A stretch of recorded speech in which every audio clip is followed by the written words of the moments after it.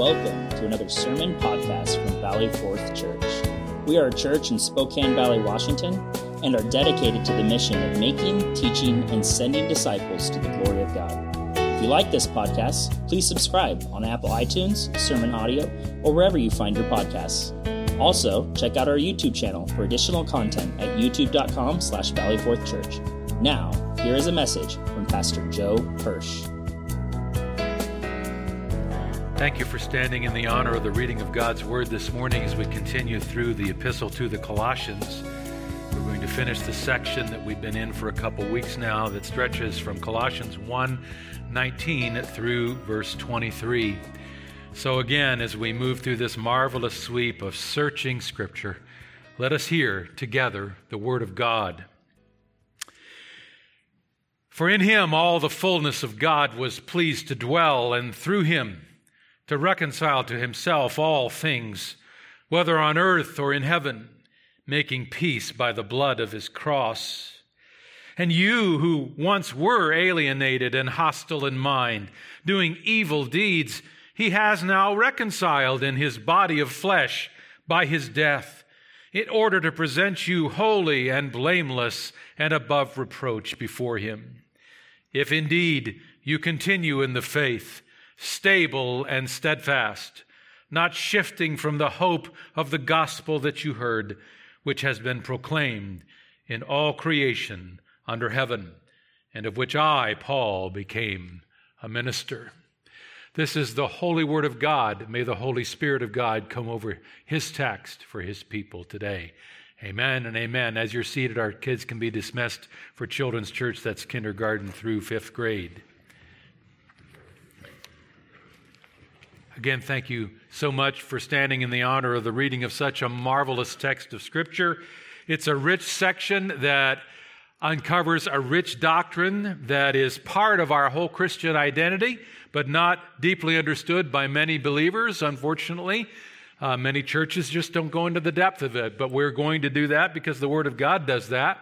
Last time we began to talk about this great doctrine of reconciliation. And I told you we're going to handle it in two parts. Last time we looked at verses 19 and 20, and we focused just on the concept of how we are reconciled to God. And I went into the doctrine itself.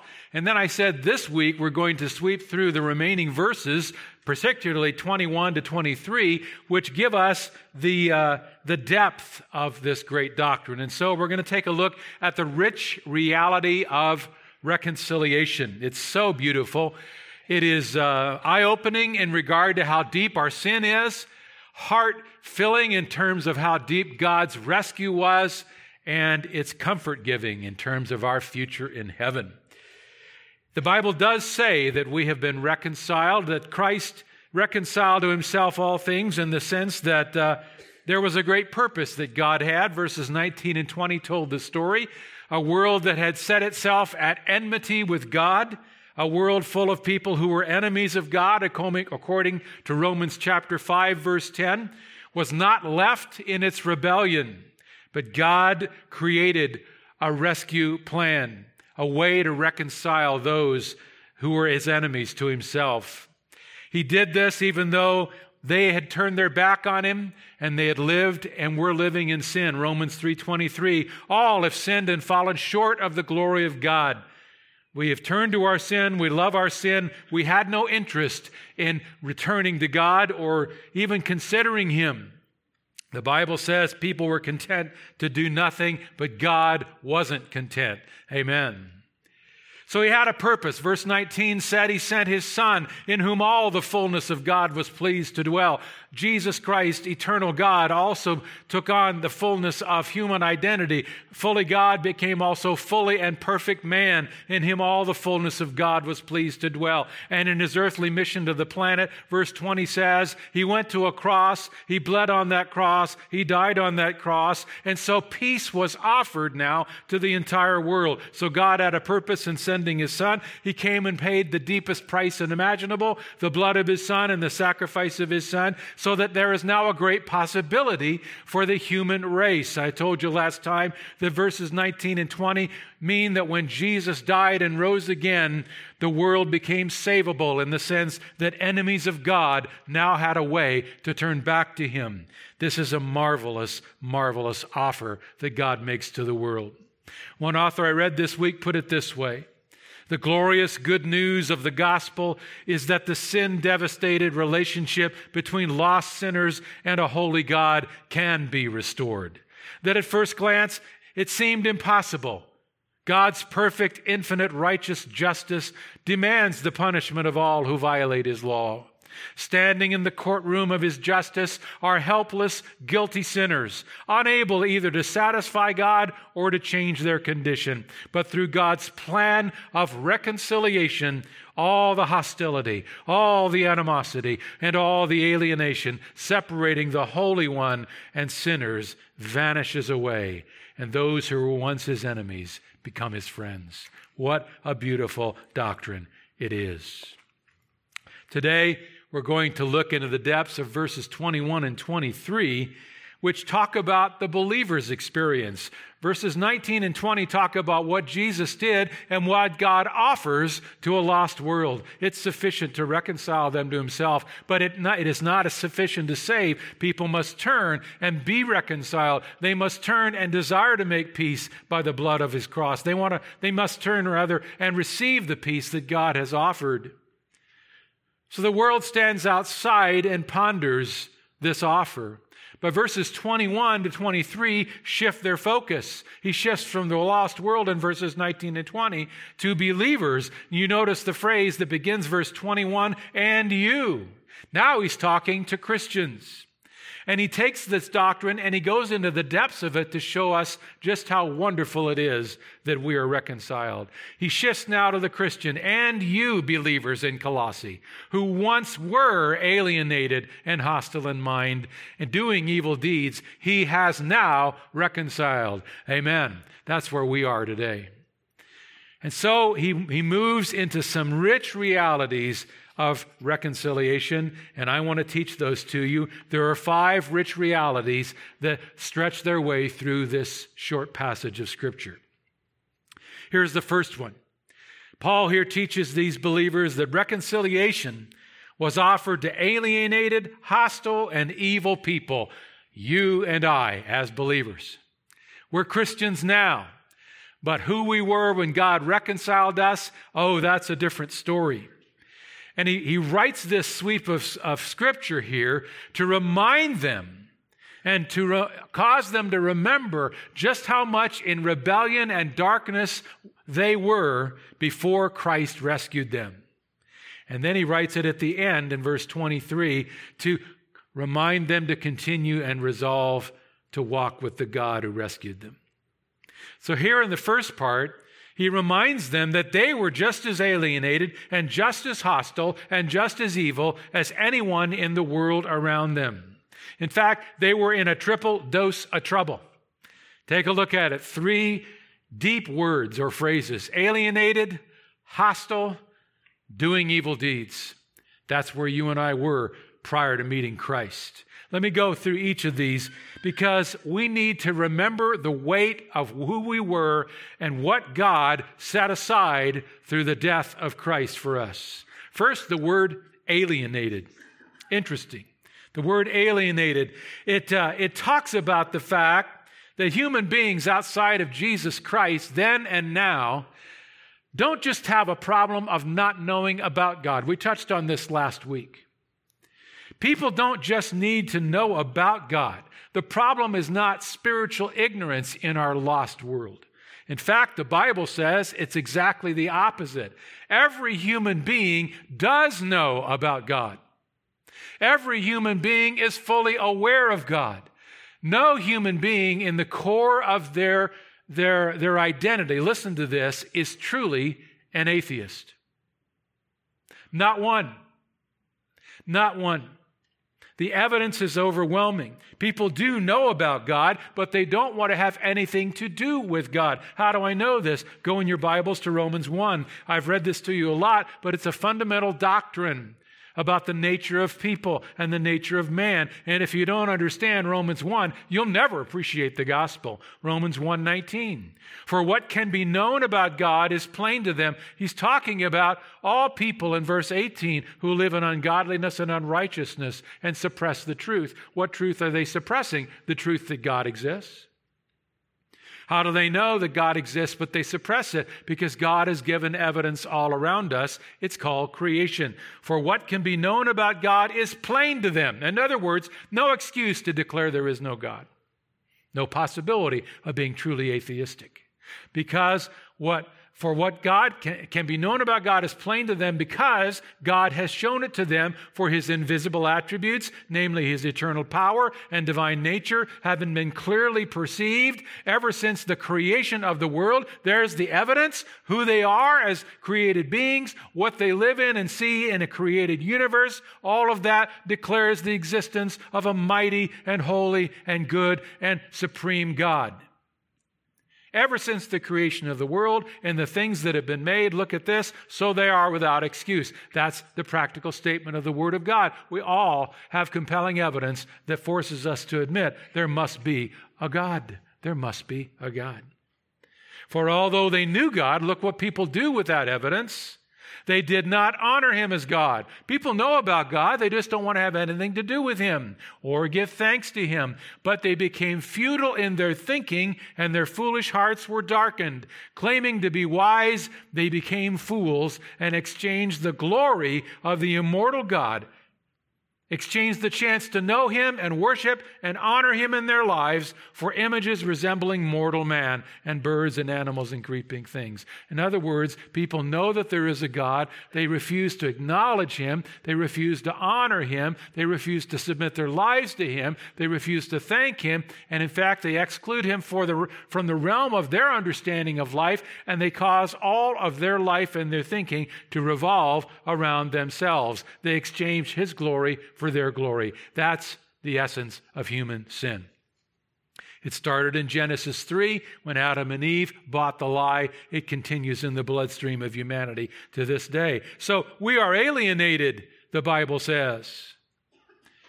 We're so committed to our own glory and our own kingdom that we now not only don't want to come close to God when we're lost, we view God as an enemy. Webster defines the word alienate to make unfriendly, hostile, or indifferent, especially where an attachment formerly existed. It's to become alienated.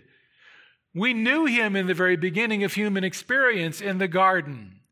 But when sin fell after man decided, then all of us since then have joined our original parents in viewing God with hostility and indifference. Also says here that it's in the perfect tense in the Greek. It means that when he says that you were alienated from God, you were born into that and you lived into that. That is a supremely difficult environment to be in, but that's what it's like to be without Christ. He says that's what you were. Don't forget it. Then he goes to the second word back to our text here, and he talks about the fact that not only were you and I alienated, we were also hostile. This is how alienation lives itself out. This amplifies our alienation. What does it mean to be hostile? Well, the Greek word hostile here is ekthros, and it meant hatred. Wow, that steps it up a notch. We watch people around us that don't know God in a personal way through Christ, and they seem to be ambling through life in a rather pleasant manner. And yet the Bible says, in the fundamental nature of who they are and how they choose to look at life and look at God, hatred is growing in their hearts toward God. That's what the Bible says was true of us. Ekthros, hatred. It meant to be antagonistic to someone, actually seek to injure or overthrow someone, to be an enemy.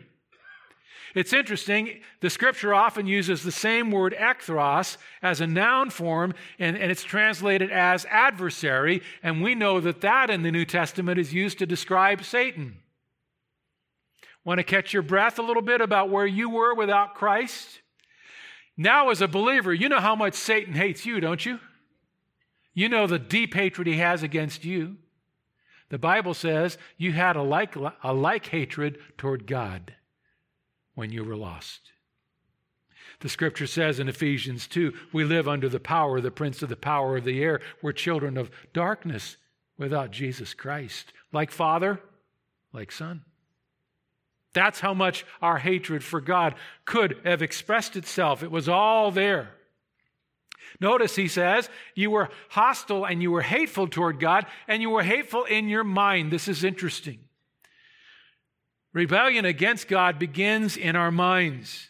That's where the fall began. Satan began to fool with the reasoning of Adam and Eve and to deceive them. And the world is deceived today in its intellect. The mind contains the intellect, the moral understanding, the way of thinking. Dianoia is the Greek word. And in Ephesians 4:18, Paul uses it again when he says the whole world, Ephesians 4:18, is darkened in its understanding. They, being darkened in their understanding, excluded from the life of God because of the ignorance that is in them, because of the hardness of their heart. Sin is not just a moral issue where we get involved in sensual things. Sin is fundamentally a decision and a mindset that has rebelled against God, that has decided to refuse His glory in our world, and that is completely wrapped up in a hostility and a hatred toward Him. It's a hostility wrapped around the belief that I know how to run my life and I know how to look at this world without God. Wow.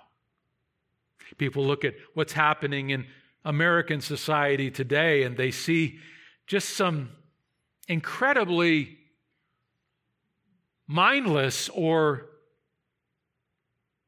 what could we say, indescribable methods of thinking that are moving through some of our society in many dimensions. And we say, what's happened to our world? And I would say to you, nothing's happened to our world.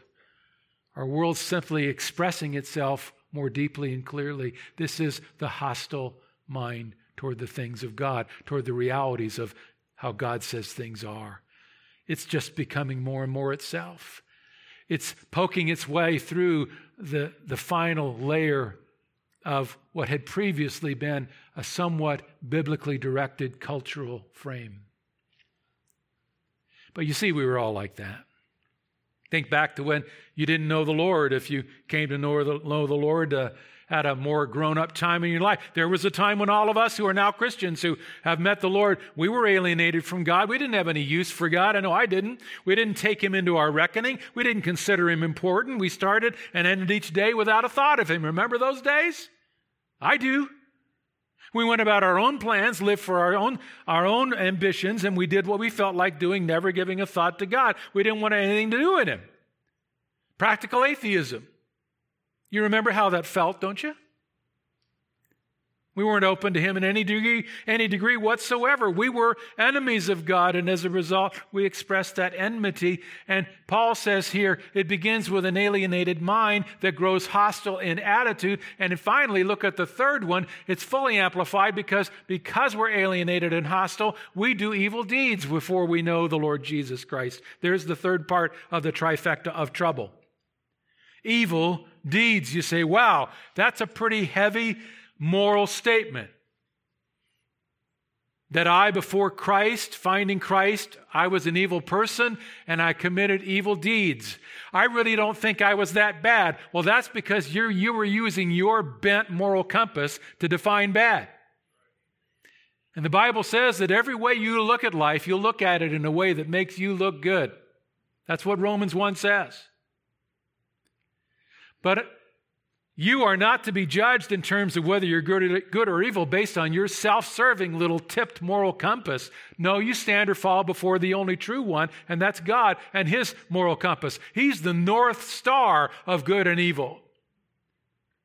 And He rules the universe. And we stand or fall based on what good or evil look like in His sight. We were engaged in evil deeds, and the Greek here is very profound. It says we were literally in evil. We were enshrouded by it, and the language is in a tense that says we were continually in evil. When you were born in sin. You wasted little time in living that out, and before Christ, you were amplifying that lifestyle. Whether you were a white picket fence guy next door with a fairly together life who happened to pass by church a couple times a year, or you were part of the Mongols motorcycle gang that was terrorizing a bar downtown. The same thing is true of both. Because in God's eyes, you were not living according to His wonderful standard, and you weren't living for His glory. The Greek text here says you were in evil. One author said this: evil was the air we inhaled and breathed out. Evil was the medium in which we conducted our life and work. All of our thoughts, all of our words, and all of our deeds were permeated, even marinated, as it were, in the elixir of evil. Unquote. Wow. You say, are you sure about? I mean, I look at I'm a Christian now, okay? But I'm looking at my good moral friends. I'm looking at the woman down a few desks from me who has got that poster on the inside of her cube that says practice random acts of kindness. And you know what? She does. She's one of the kindest people I've met in a long time. She's kinder than some Christians I know. Are you saying that she's living in evil? Well, let me tell you. The Bible says that God determines what good and evil is. The ultimate good in the universe is to glorify God. That's the way the universe was designed. God is perfectly good, and whatever is done for His glory is perfectly good. According to His standard, whatever is not done for His glory is not good. Why? Because the center of that goodness has shifted. That friend doing good moral deeds, they're still fundamentally evil and doing evil. Because you see, the best of good deeds that are not done to the glory of God fall short of the standard of God. And ultimately, listen to this, they're done for yourself. You have to ponder that to really understand it. But if a person lives their life for themselves, by themselves, even if they populate it with good deeds toward others, fundamentally the only ultimate reason they even do that, if you really get down into all the layers of motivation and meaning, is ultimately for themselves. Because that's how they define a good life, and that's how they feel good about who they are. And trust me, you can take the nicest person in your office place and you put them into a point of extremity where they have to decide between themselves and the good of another. You make the consequences deep enough, we'll all decide for ourselves. The Scripture says we are all living in the depth of that sin. Even the best of deeds that are not done to the glory of God. You know what that's really called? Original sin. That's how Satan started this whole thing. He came to Eve in the garden and he said, yeah, this relationship with God, there's a lot of good things about it, but it could be gooder. It really could. In fact, He's not as good as you think He is. You need to step up and step out for yourself. And when you do, He said, your eyes will be opened. And you'll understand good and evil. And here's the kicker. And you shall be like who? God.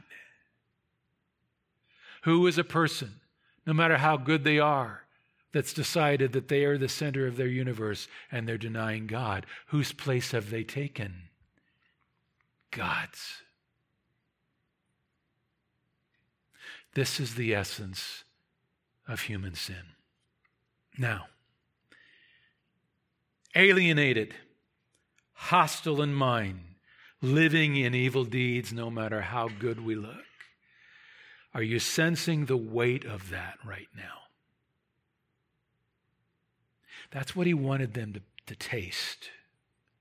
If you're sensing the weight of that right now, I would say good, because that's what a person needs to sense to be saved.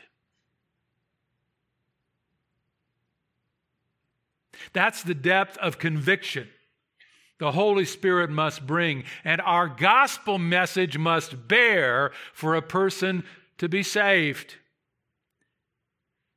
If there's not a sense of the weight of sin and the need of repentance in the gospel message you're hearing, let me tell you right now, you're hearing what I would call a sterile gospel. We need to understand and taste the sting of sin, as Paul puts it in glinting steel in this passage. For reconciliation to God begins with repentance to God. Don't forget that. I'm going to say something right now that is really going to shock some of you. I don't think lost people need a personal relationship with God. You may be absolutely... I don't think lost people need a personal relationship with God. I think they need personal reconciliation with God. Then they can have a personal relationship. But you know where I'm going here. I've said it many times. Where do we so often start in our therapy-driven, user-friendly, caring cultivation of the gospel? We miss the sting of the need for reconciliation, and we run right to personal relationship. That's a sterile gospel. You can think about the consequences of that on your own. Now, in Paul's case, with the Colossians, he said, this is not true of you. You once were alienated, hostile, and living in evil, but you have now been reconciled. Okay, so the weight of the message so far has been fairly intense. Paul now moves into some of the depth and the comfort, and we'll go through the last three here. But this bears knowing. There has to be some sharp steel in our understanding of the nature of man. Believers are ignoring this today in droves. Don't preach a sterile gospel. Secondly, he says, because you've been reconciled, he reminded them in the next phrase, verse 22, that all of this was accomplished by the death of Jesus. It's a reminder that no one can reconcile themselves to God.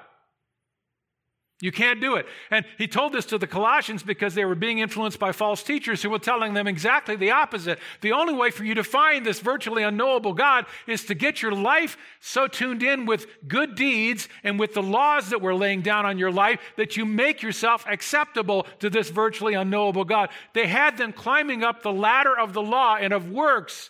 And you have to reconcile yourself to God. And Paul writes to these believers and says, be done with that. You have been reconciled, and Jesus did it all. He has now reconciled you. You're reconciled. It's a completed fact. As a Christian, you're fully reconciled to God. You're at peace with God. And he did it through the body of his flesh by his death. We were alienated and hostile to God, but God has done it. Can anybody say hallelujah? I'm telling you that this was the great point of freedom for Christians. Remember last week I talked about the fact that outside of Christ we were standing in defiance against God with our back toward him. He was in grief over our sin, but God came turning and God offered the cross of his son. That's verses 19 to 20. The wonderful peace offering of reconciliation. We took it, but it was all wrapped up in the cross work of Jesus Christ. Now he says, notice two important things about the cross work of Jesus. First of all, you were reconciled in his body of flesh. Why did he include that? Because the Colossians were fighting false teachers who said that the spirit is good, but all flesh, all physical reality, particularly the human body, is evil. And God would never inhabit a human body. He's perfect and good. He would never inhabit a human body. Therefore, this Jesus you've been told about really wasn't the God-man. He was a spirit being who appeared physically at times, but was not fully man. Therefore, he couldn't have died fully on the cross. By the way, if that sounds familiar, it's because it's being taught out there by many different groups today. Oh, Paul says, no, it's a certainty that he came in a body of flesh. You see, why did Jesus have to be there physically on the cross? Jesus had to be personally and physically human to take your personal and physical place. And he did it perfectly. Romans chapter 8 and verse 3 declares, "For God has done what the law, your efforts to be reconciled, weakened by the flesh, could not do by sending his own Son in the likeness of sinful flesh, and for sin. He condemned sin in the flesh. He defeated sin that kept you separated from God. But Jesus Christ had to come in the flesh." John said in 1 John, anybody that says that they're a Christian, but they don't believe that Jesus is fully God and that they didn't come in they believe he didn't come as a man in the flesh. They're not his. It's that critical. Secondly, he says he came in a body of flesh and he died on that cross. Jesus had to fully die, both as a sacrifice according to the Old Testament prophecies and the requirement of God the Father, and a substitute for you. What was he there as a substitute for? To take all the wrath that God had stored up for your hostile and alienated and evil life and to pour it instead on his perfect and beautiful Son. That is what we call substitutionary atonement. Jesus atoned. He paid the price. He took the wrath for you substitutionarily in your place and in my place. That is the core of Christianity. And beloved, that's being attacked in many Christian places in the West today. Why is it attacked? Because people don't want to admit how deeply sinful people are. It goes back to the garden. But Paul says, make no mistake, this is what Jesus did for you. And in the words of one author, Richard Bodie, I read this week, he simply drained the cup of God's wrath bone dry, Jesus did, leaving not a drop for us to drink. Amen. He's telling these believers, oh, you're reconciled. And you're fully reconciled because of what God did. You couldn't do it, but he did, verse 22. Amen. Let's go on. Thirdly, he teaches them that reconciliation was accomplished not only by the death of Jesus, but it means we are now holy, blameless, and above reproach in God's eyes. You're saying, wow, the news is getting better. I'm telling you, the reconciliation news is always good. You got to taste the sting in the beginning. But the sweetness of what it means, it's off the charts.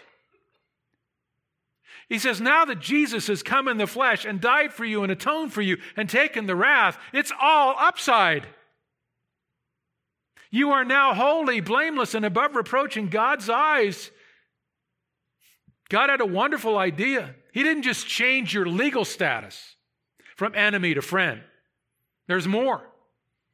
He changed you from an enemy to someone who's now holy and blameless in his eyes. He changed who you are. He did it by sending the Holy Spirit to give you a new nature, to create a newness of life within you, so that you now love him and you want to walk with him and please him. But he also changed your standing in his eyes. You now are holy and blameless and above reproach before him. You say, that's really good. Eventually, I know that's what I'm going to look like in heaven. This is true. But theologians that look at this passage believe this also doesn't talk about the eventual in heaven. It talks about the actual for the believer now. What am I saying? What Jesus accomplished on that cross for you, and you accepted when you found Jesus, makes you now, as God gazes at you, holy and blameless and above reproach. Some people call this positionally true. I call it deeply true. Wonderfully true.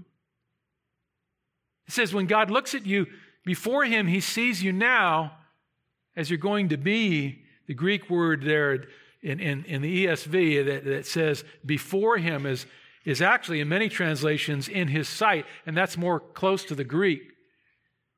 Dr. Wiest, in his analysis of this, says the Greek word means to look down upon with a penetrating gaze. That's how God looks at us because he's holy.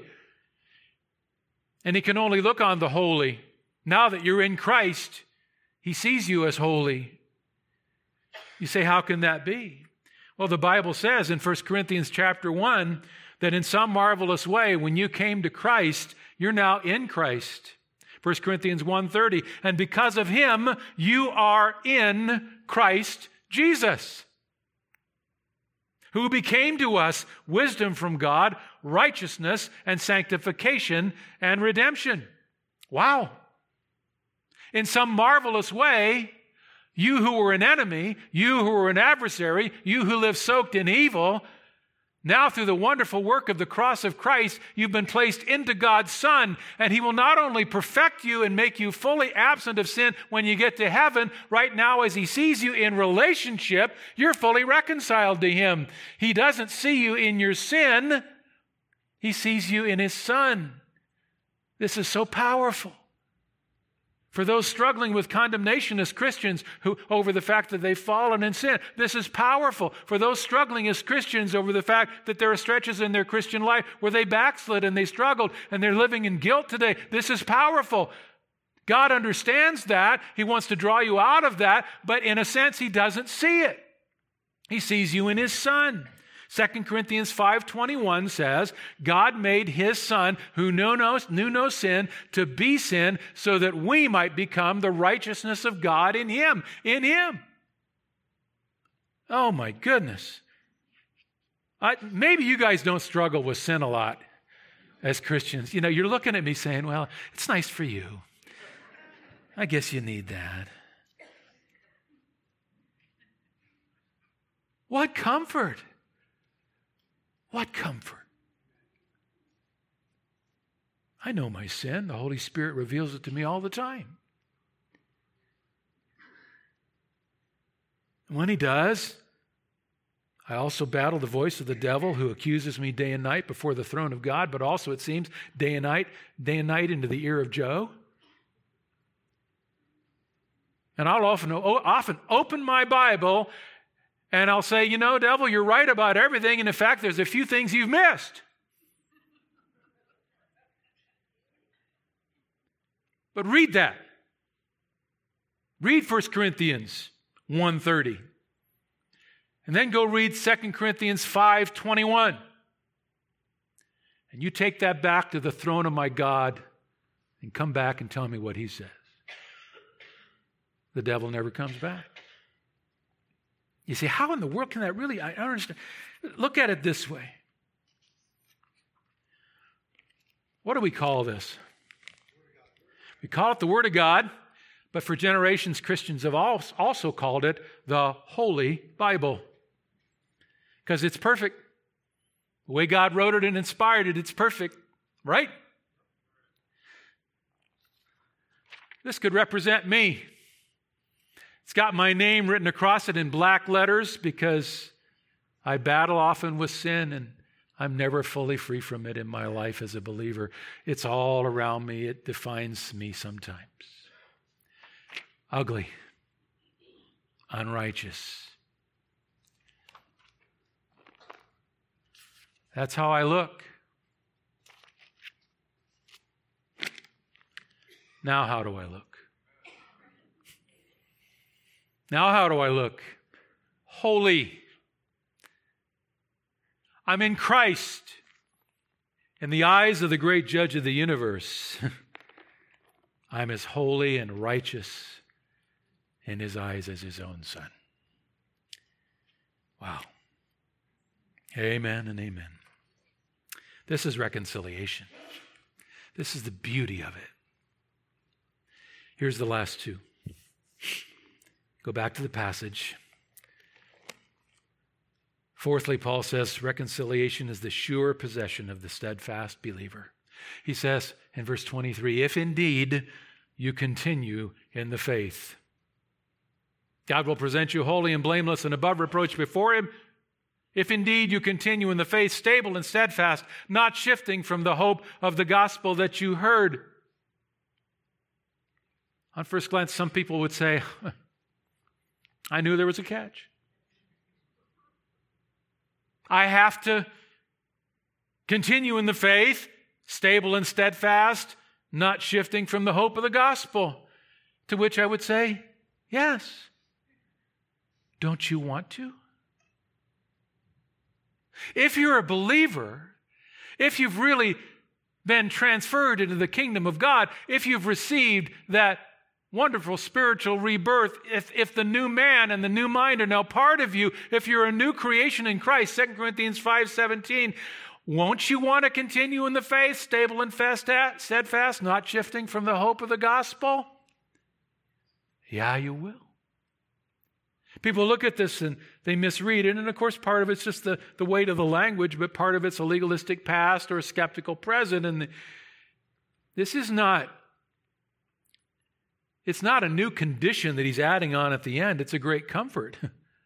You see, the word if here, and forgive me, I'm going to get a little technical as we close here, but I mean, sometimes I know God sovereignly chose the time and the place to write the New Testament, and he wrote it in the most detailed and nuanced and expressive language I think it's ever been produced, Koine Greek, the language of the time of Christ and the time of the apostles. And in the Greek language of this text, the word if there in Greek, there's three different ways it could be structured. There's a third-class condition, they call it, which is if with doubt in it. You could translate it, if you continue, and I'm not really sure you will, I don't know. There's a second-class condition, which is the contrary to fact condition. They would use this in arguments. If you do this, but I know you won't. It's the condition of, well, it's if with attitude, you know. If you did it, but I know you won't. I know you don't. That's the second-class condition. Then there's the first-class condition. It was if with the assumption and the belief that you will. It could be translated since, or if and I know you will. It was if with certainty. It was a marvelous way to structure it. Guess which one it is? It's the third of these. He says, if indeed you continue in the faith, and you could put a parenthesis, and I know you will. You see, it's a comfort. Paul's not casting doubt on their salvation. Dr. Wheats, the Greek translator, says, it assumes that they will continue with the faith. Paul is saying, I'm assuming you'll continue. I know you will. Peter O'Brien, the Greek translator, says, you could read it this way, if you stand firm in the faith, and I'm sure you will. Another one says, if you continue in the faith, which you will assuredly do. He's talking there to Christians, and he's saying, since you're Christians, I have no doubt you'll live out your reconciliation and your new identity, and you will continue in the faith, stable and steadfast. He's not casting doubt. He's bringing them comfort. It's another way of stating that continuing is the proof of reality. True Christians, truly reconciled, will continue in the faith, stable and steadfast, not shifting from the hope of the gospel. Doesn't mean that we won't stumble in sin. Doesn't mean we won't have periods of time, maybe long stretches of time, where we backslide. Doesn't even mean there might be periods of time where you struggle with intellectual battle and doubts over your faith. It means in the midst of and in spite of these things, if you're His, you continue in the faith. Over the long stretch, stable and steadfast. And in the end, not shifting from the hope of the gospel. Old preacher that I heard in seminary a few times, read a lot of his books. In fact, there's a couple people in our church here at least that were part of his church. Ray Stedman, back in Northern California, wonderful expositor. He preached a message on this called The Great Mystery. Pastor Stedman put it this way about this verse. It's continuing that is the proof of reality. It is continuing that is the proof of reality. Many people start out the Christian life filled with joy because they have found a new sensation and experience, but it doesn't last. Somewhere along the line, the experience fades. Finally, they set it all aside and go back to the way they once were. Well, that is a sign there was never real faith at the beginning. You see, it is continuance that proves reality. Doesn't mean that faith cannot waver and wobble at times in the life of a Christian. It does with all of us.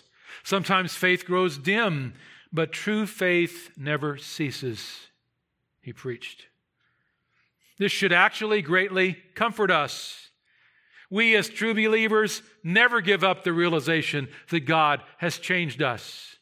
There's a new attitude, a new life imparted, and that is the sign that we cannot give up being a Christian. Then he says this.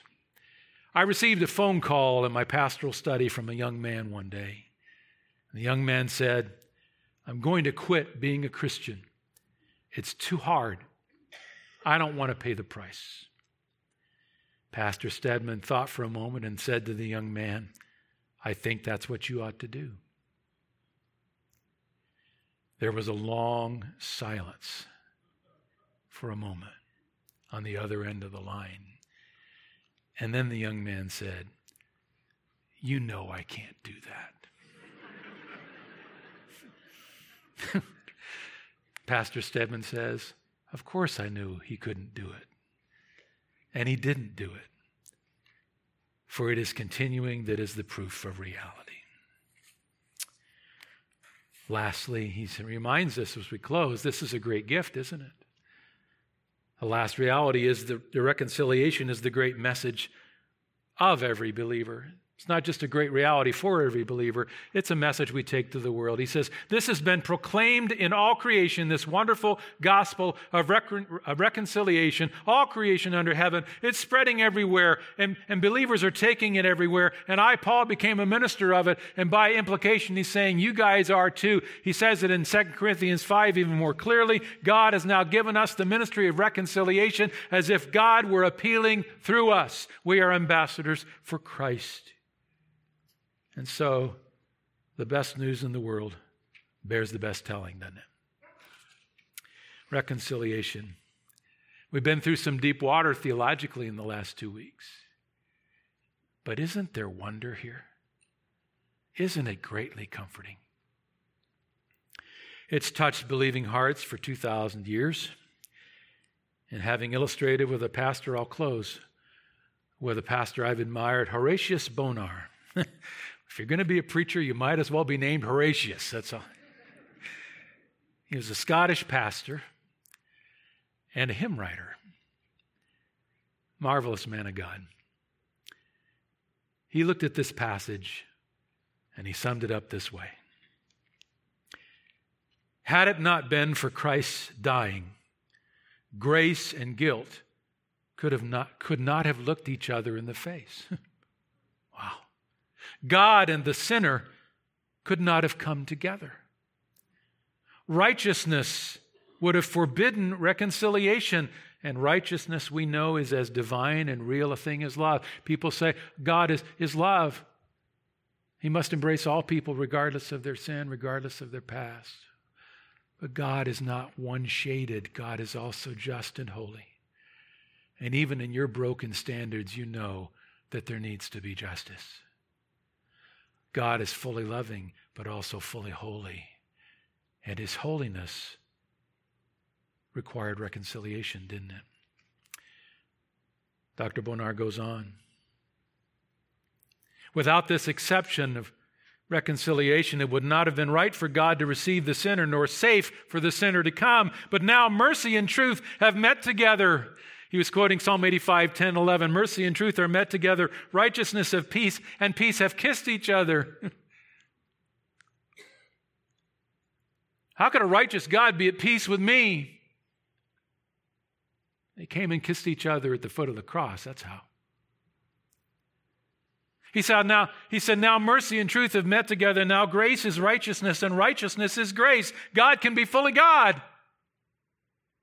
He can be perfectly righteous, but still meet us in grace through his son's sacrifice. This satisfies the sinner's conscience by showing him righteous love for the unrighteous and unlovable. It tells him, too, that the reconciliation brought about in this way shall never be disturbed, either in this life or that which is to come. It is righteous reconciliation, and it'll stand every test as well as last throughout eternity. The peace of conscience thus secured will be trial-proof, sickness-proof, deathbed-proof, judgment-proof. Amen, Pastor, and amen.